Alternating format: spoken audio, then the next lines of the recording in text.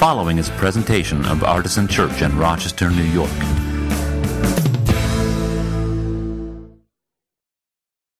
Good morning, everybody. I will be starting by reading from Zephaniah, chapter 3, verse 14. Sing aloud, O daughter Zion. Shout, O Israel. Rejoice and exult with all your heart, O daughter of Jerusalem. And today we'll be lighting 3 candles. And today we light the pink candle, which is also known as the shepherd's candle. And this candle is pink to symbolize rose, the liturgical color for joy. And the third Sunday of Advent is meant to remind us of the joy that the world experienced at the birth of Jesus, as well as the joy that we share, that Jesus came for ordinary people, for all of us.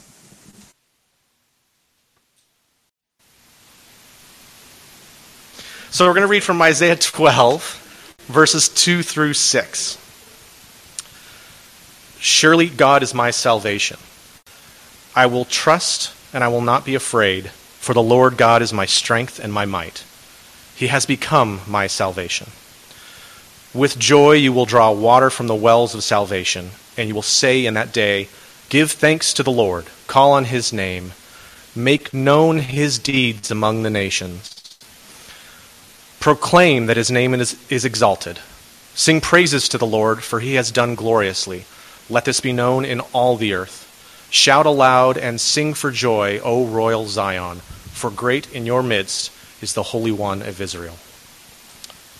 And now, if you'll abide with me just a moment longer, we will read the gospel reading from Luke chapter 3, verses 7 through 18. John said to the crowds that came out to be baptized by him, you brood of vipers, who warned you to flee from the wrath to come? Bear fruits worthy of repentance. Do not begin to say to yourselves, we have Abraham as our ancestor. For I tell you, God is able from these stones to raise up children to Abraham. Even now the axe is lying at the root of the trees. Every tree, therefore, that does not bear good fruit is cut down and thrown into the fire. And the crowds asked him, what then should we do? In reply, he said to them, whoever has 2 coats must share with anyone who has none, and whoever has food must do likewise. Even tax collectors came to be baptized, and they asked him, teacher, what should we do? He said to them, collect no more than the amount prescribed for you. Soldiers also asked him, and we, what should we do? He said to them, do not extort money from anyone by threats or false accusation, and be satisfied with your wages. As the people were filled with expectation, and all were questioning in their hearts concerning John, whether he might be the Messiah, John answered all of them by saying, I baptize you with water, but one who is more powerful than I is coming. I am not worthy to untie the thong of his sandals. He will baptize you with the Holy Spirit and fire. His winnowing fork is in his hand, to clear his threshing floor and to gather the wheat into his granary. But the chaff he will burn with unquenchable fire. So, with many other exhortations, he proclaimed the good news to the people. Thank you, Dan. I was looking at the liturgy today and before service, and I saw, wow, Dan has to say a lot there. And I asked him, is that okay? Do you mind that you're saying all that much stuff? You're getting that much camera time? And he's like, I believe his exact words were, have you met me?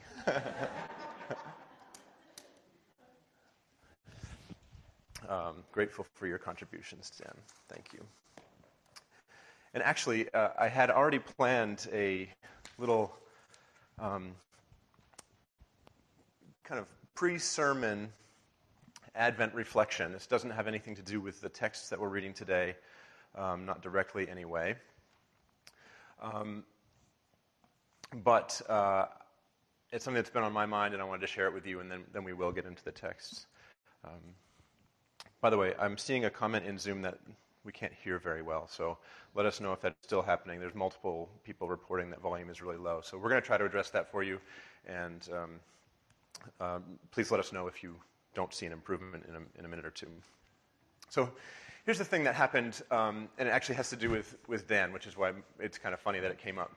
I didn't ask permission to share this anecdote, but it's pretty tame. I mean, not like every anecdote, but this one is. So we were trick-or-treating, my family and I, on Halloween, as it happens. And we were going around the neighborhoods here, and some of the artisan folks live pretty close to the church. I live pretty close to the church building, and so when we get to our friends' houses, we always like to, say, "Oh, this is great. We're getting candy from our friends." And when we got to the Gladding's house, my younger son rang the doorbell, and I could see through the window that there were several people around the table having dinner. A bunch of people that I know, friends of the Gladdings, some family members of the Gladdings, and I thought, "Oh, this is so nice." And I, as we're waiting for Dan to come to the door and give out the candy, I just sort of tapped on the window like this, and of course, at first nobody noticed, and so I tapped on the window a little bit harder, and then somebody looked up, and then everybody looked up, and we had this nice moment through the pane of glass where they raised their glasses to me, and I raised my Wegmans bag half full of candy that I definitely wasn't stealing from my children to them, and we had this nice little moment of warmth on a chilly night in October.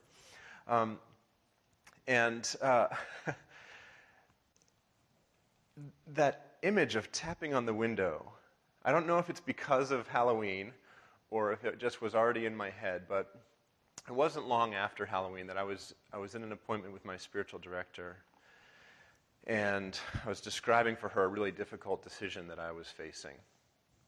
And she asked me the question, where is God in all of this? And immediately, without even thinking about it, I said, well, outside, tapping on the window.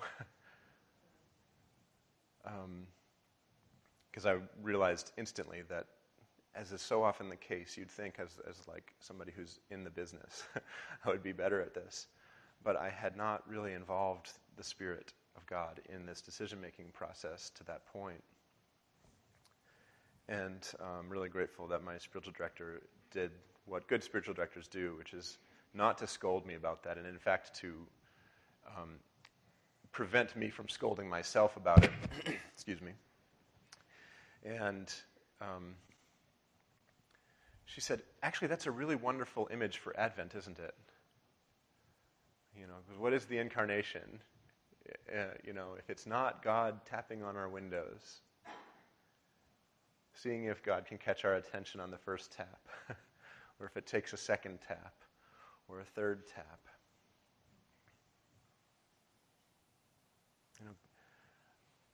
I don't believe that God is a break-down-the-door type of presence in our life, usually. I don't believe that God is a sneak-in-the-back kind of presence in our life. I don't believe that God is a pound-on-the-window presence in our life. Sometimes it would be helpful if God was more like that, I think, honestly. But more often than not, the way I notice God is like a tap on the window. It might take a few minutes or a few tries. Advent is a season about preparing for the coming of Christmas, preparing for the first coming of Jesus. And in church tradition, as I've told you the past couple of weeks, it's also about preparing for the second coming of Jesus. You could think about the second coming a lot of ways, but my favorite way to think of it is that will be the time at which everything is completed. Everything is made new, and the work of salvation of the entire world is brought to its full fruition. These two big historical moments that we anticipate in the season of Advent are so important to our understanding of the universe, and it's because we are situated in time between them. You might have heard me talk about the already/not yet state of our spiritual existence. And so as a little Advent reflection, I wonder if you might think about the small, subtle visits that you get from Jesus in your own life recently. Those times when Jesus shows up on our doorstep and doesn't rap on the door or hang on the bell, but taps on the window.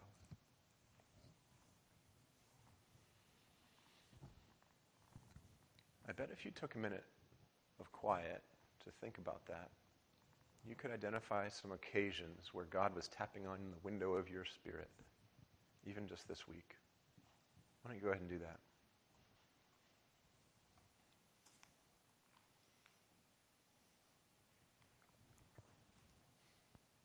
Maybe that's the thing that you need to take with you today. Maybe not. So these two readings that Dan did before the sermon, they were pretty different in tone, weren't they? Did anybody notice the difference in tone between those two readings? I mean, Isaiah 12 says, "With joy you will draw water from the wells of salvation." And Luke 3 says, "You brood of vipers, who warned you to flee from the wrath to come?" And there's all this language about cutting things down and throwing things into fire. And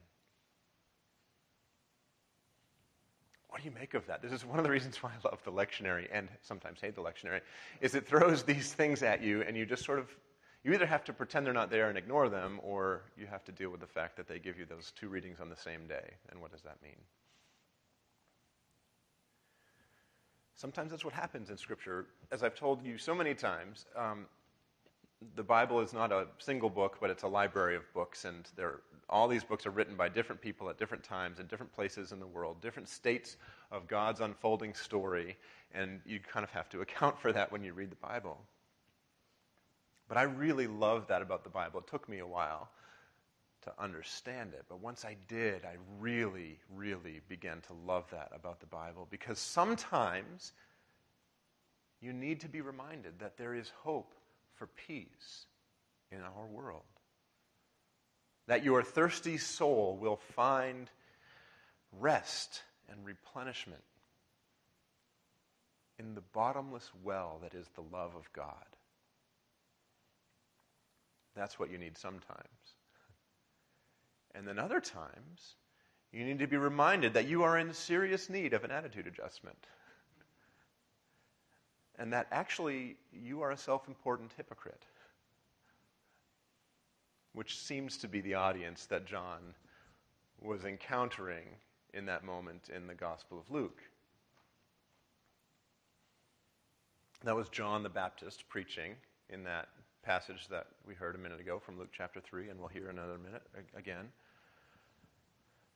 John the Baptist, who's understood to be that voice crying out in the wilderness, "Prepare the way for the Lord," the precursor to the Messiah. That's what all that business about one who's coming after me, who's greater than me. I'm not even worthy to tie Jesus' shoes, is what he's saying. And it's actually that rather unsettling gospel reading that I want to spend the rest of my time that I have here with you today talking about. And not really just talking about, but actually working together as a community to try to find some meaning in. And specifically, I want to look at the poetry of that passage of Scripture.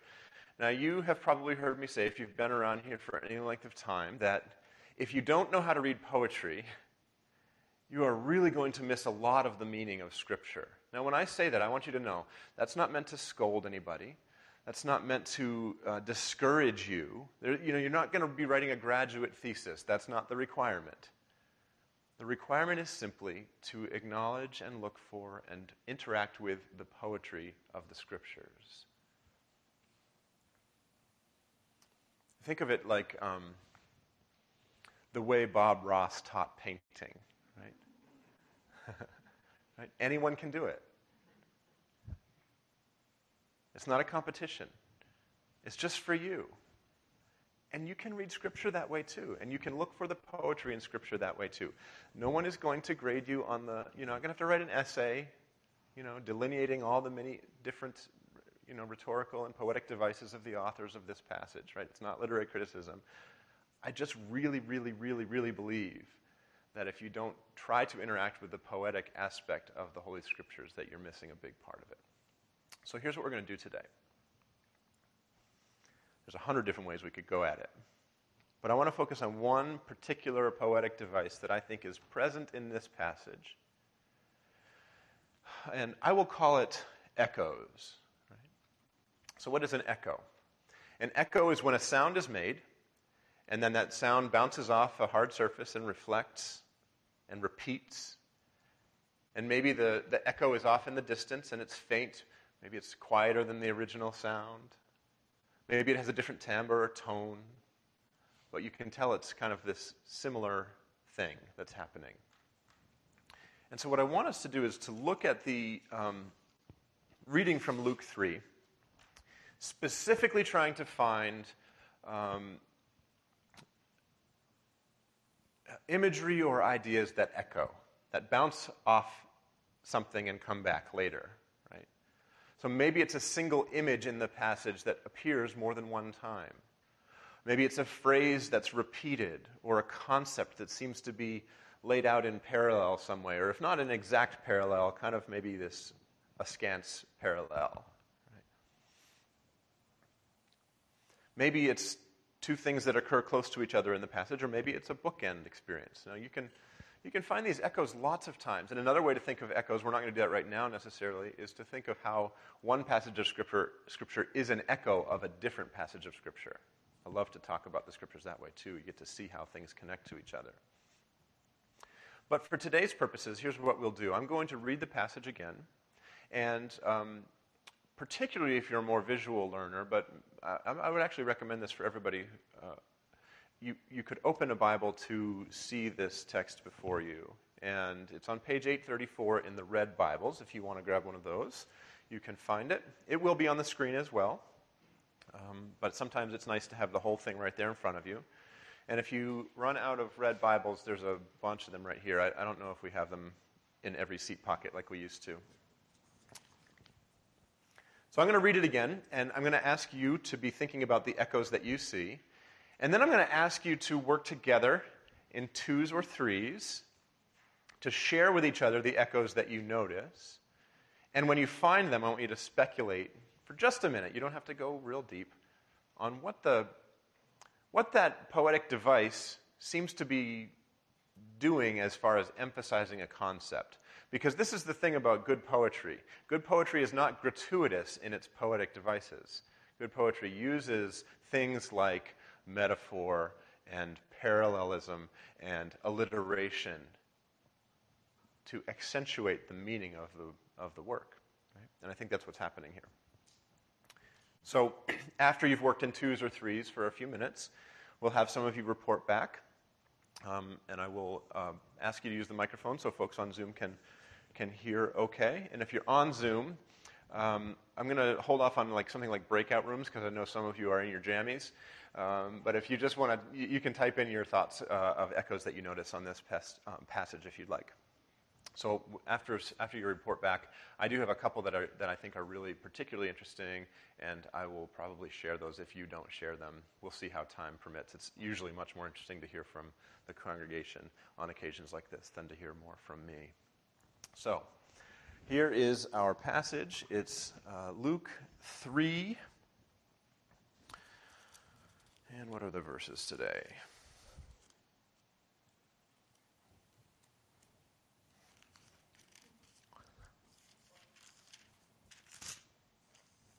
Seven through 18. That's right. Looking for these echoes. John said to the crowds that came out to be baptized by him, "You brood of vipers, who warned you to flee from the wrath to come? Bear fruits worthy of repentance. Do not begin to say to yourselves, 'We have Abraham as our ancestor,' for I tell you, God is able from these stones to raise up children to Abraham. Even now, the axe is lying at the root of the trees.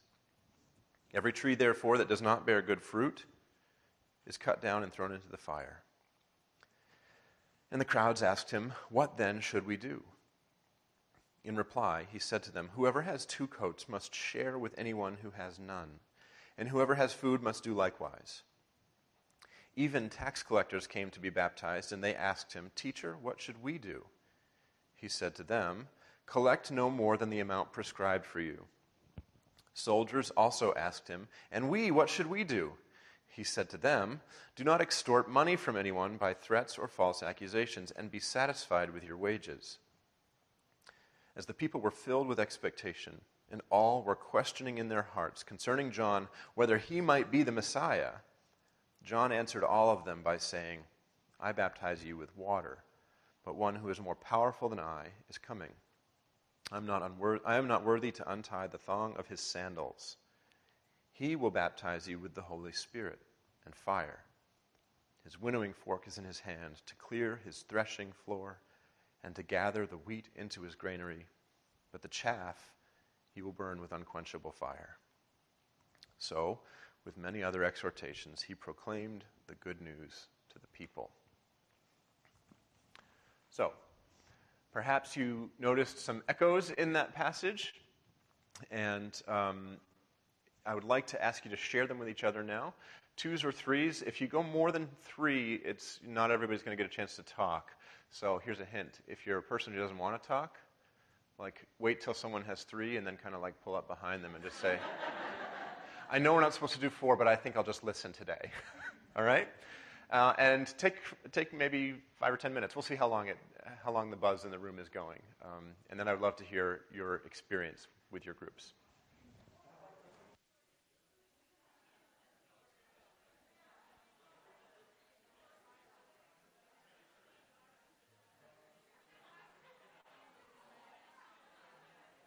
And a quick reminder that I am asking you to try to find a little bit of meaning in that echo. If you haven't done that yet, you might want to move on to that part of the conversation.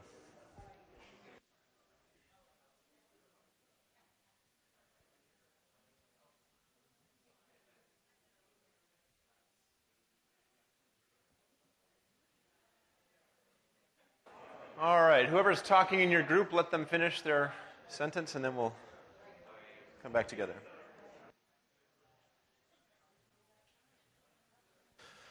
All right. Well, I have the microphone here, and I'm going to ask a few groups to share what their findings were of the echoes and what they thought might be the meaning of the echoes. Now, meaning can vary for each of us. We might have a slightly different meaning. I am going to have you use the microphone so that people online can hear what you're saying. I don't always do that because sometimes what I'm asking you to share is kind of personal, and it's easy to forget that this is going out over the internet. I don't expect that it'll be too terribly personal this time, but just be aware that this is going out over the internet. So, which group would like to go first? We won't be able to hear from every single group, but I have confidence that we'll hear from a few. Yeah, would you actually start by coming in and just taking this, and you can give your report and then pass it to whoever goes next. To whomever goes next, I should say. We noticed our echoes were kind of like the question aspects, like the soldiers, the tax collectors, all coming up saying exactly the same things, like, what should we do? And we noticed that John was basically kind of giving, to us anyway, very self-evident answers. Yeah. Do the right thing. If you have 2 coats, give it away. If you're, don't steal from people, things like that. So we kind of noticed those echoes, and I thought it was very reflective of kind of the idea, or the old school idea of what a prophet is supposed to be, kind of like reintroduce the people of truth that they already kind of know and have kind of long gotten away from. So it almost felt like that was like a echo repeat, like a rhyme repeat, question answer, question answer, question answer. Yeah. So. Yep. Thank you. Quick show of hands. Did anybody else also notice that question and answer repeating echo thing? You may have other things that you want to share about that. Feel free to include that if you do share. But we did see a bunch of hands on that. Yeah. Who's next? I think we'll go here and then onto the other side next. I have a hard time with the Bible. So, and this scripture was one of the reasons I do. Yes. Because whenever I read it, I tend to go to a place of shame. Mm-hmm. And there was that echo of, okay, so if you don't do it right, you're going to burn. And then all of these people saying, oh crap, how do we do this right? Please tell us how we do this right so we don't get shamed or get burned. Yeah. Thank you for sharing that about yourself and your experience with this passage. I know I could hear something audible, and I could see in people's bodies that you are not alone in your response to that, in that type of response to that passage. Say, ooh. we noticed the echoes of fire, but used differently. So the first one, it's like the way that a farmer would use fire, which is to cut out the parts that aren't going to do anything and could disease the rest of the plants, and cutting out. And then the unquenchable fire, and I wondered if the Greek fire was different. Like, is there different, like, what are we seeing? Because it's in English, it's fire. But we also have, like, Dante's fire that we think of. And I wonder, because of the use of tools, Doug pointed out, there's lots of tools. And we wondered if this was put into, like, farmers' terms so that people could understand what was going on. And so maybe they would see this in a positive way, the same way that Native American and indigenous people would see clearing land and making way so that we can preserve what's there, versus the way we see it, which is like hellfire. Yeah. Wow. Thank you. Yes, and so I think what I hear you saying about the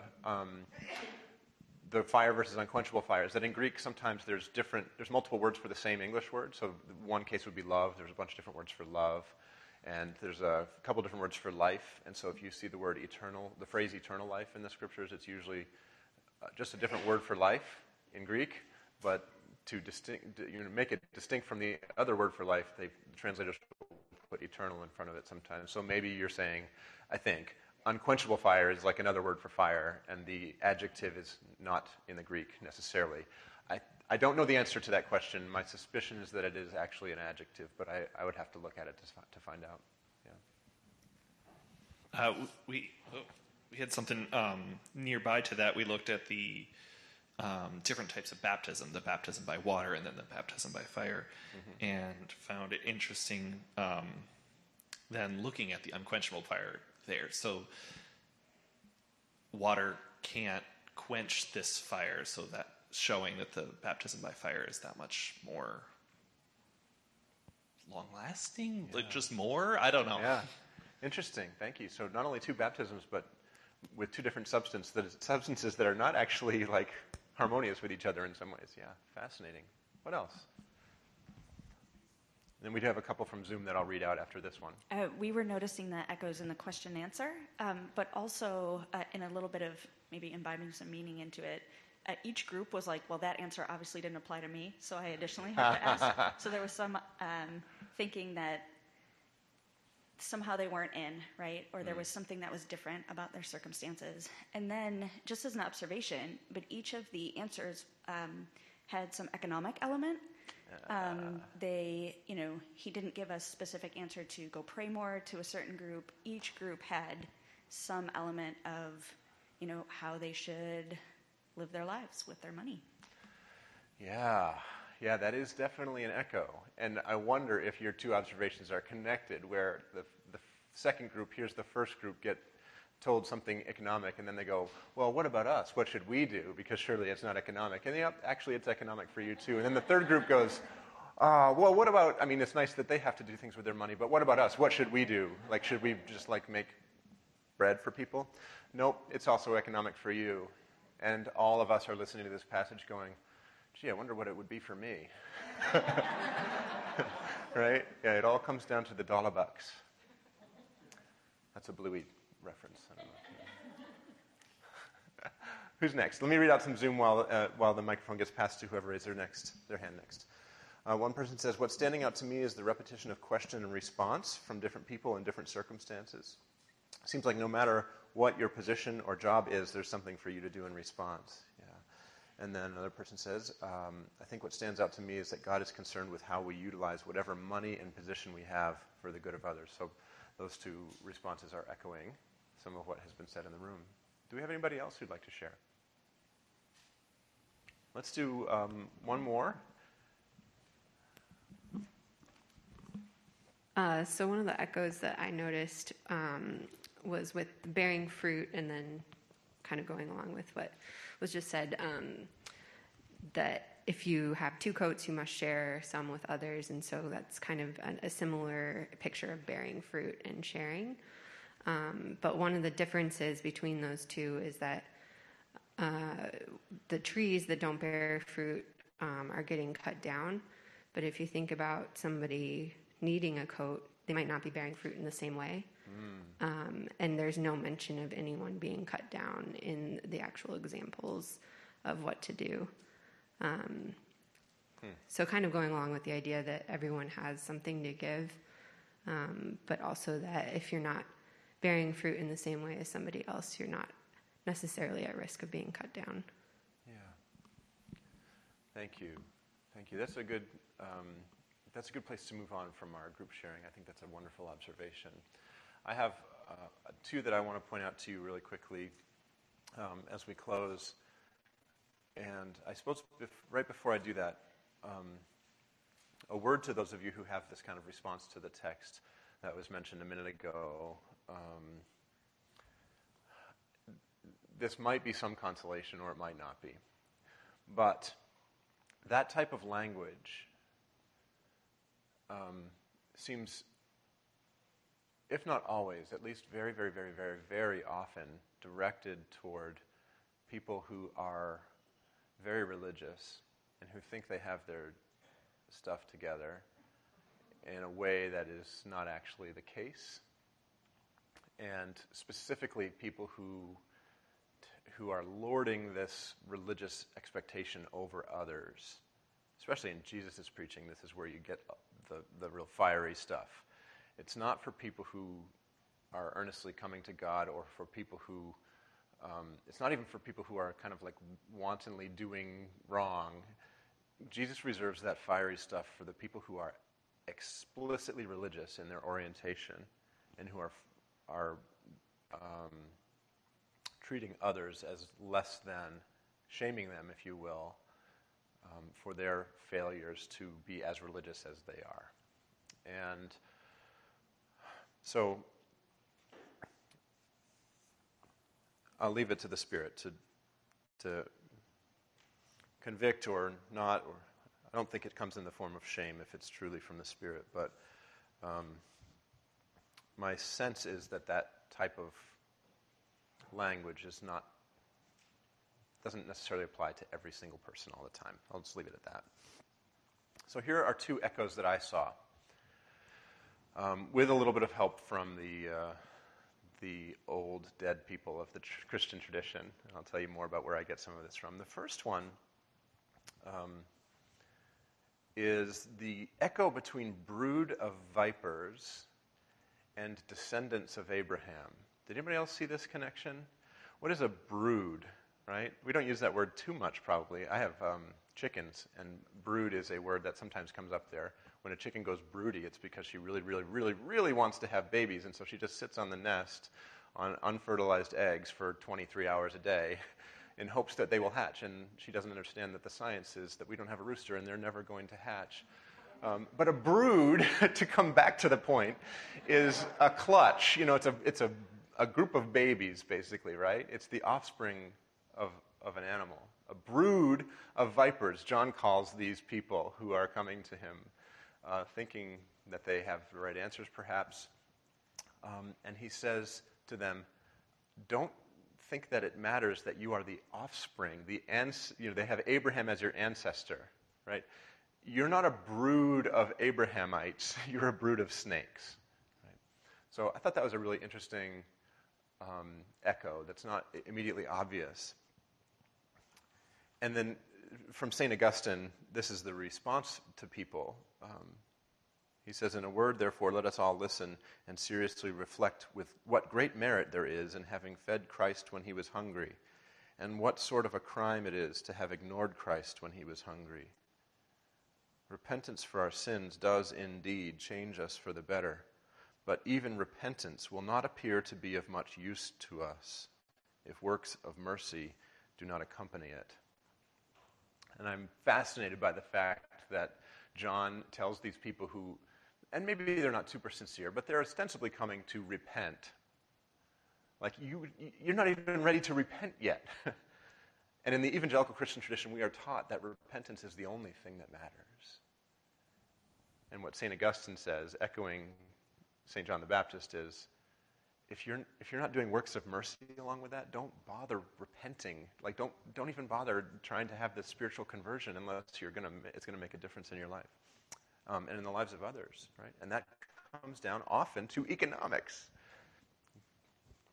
All right, and the second one has to do with the fire stuff. I know that this came up quite a lot, and I want to read to you this very brief observation from Cyril of Jerusalem, who makes a connection about the fire here to the fire somewhere else in Scripture. He says, John, filled with the Holy Spirit from his mother's womb, that's an echo of earlier in the story, was sanctified for the purpose of baptizing the Lord. John himself did not impart the Spirit, but preached the glad tidings of him who does, that being Jesus. He says, I indeed baptize you with water for repentance, but he who is coming after me, he will baptize you with the Holy Spirit and with fire. Why fire? Because the descent of the Holy Spirit was in fiery tongues. Concerning this, the Lord says with joy, I have come to cast fire on the earth, and how I wish it would be kindled. And so what if it were that that these chaff or these unproductive fruit trees are cast in the fire not for destruction, but for rejuvenation and for the giving of spirit and life and gifts and fruit. It's really an interesting idea from Cyril of Jerusalem. By the way, these readings came from this book, which is the Ancient Christian Devotional, and it's based on the lectionary, and it has readings from the church fathers and some others for every reading from the lectionary every week of the year. And there's 3 years in the lectionary, so there's 3 editions of this book. We're in year C right now, so if you were to go to Amazon and look for the, or bookshop.org or whatever, and look for the Ancient Christian Devotional, you'd want year C. But if you, like I, really like those old voices from the history of the church, it's a great resource. Oh, and there's a closing prayer in here, too, that I want to read as the ending of our time. O Lord, our God, grant us your peace. Already, indeed, you have made us rich in all things. Give us the peace of being at rest, that Sabbath peace, the peace which knows no end. Amen.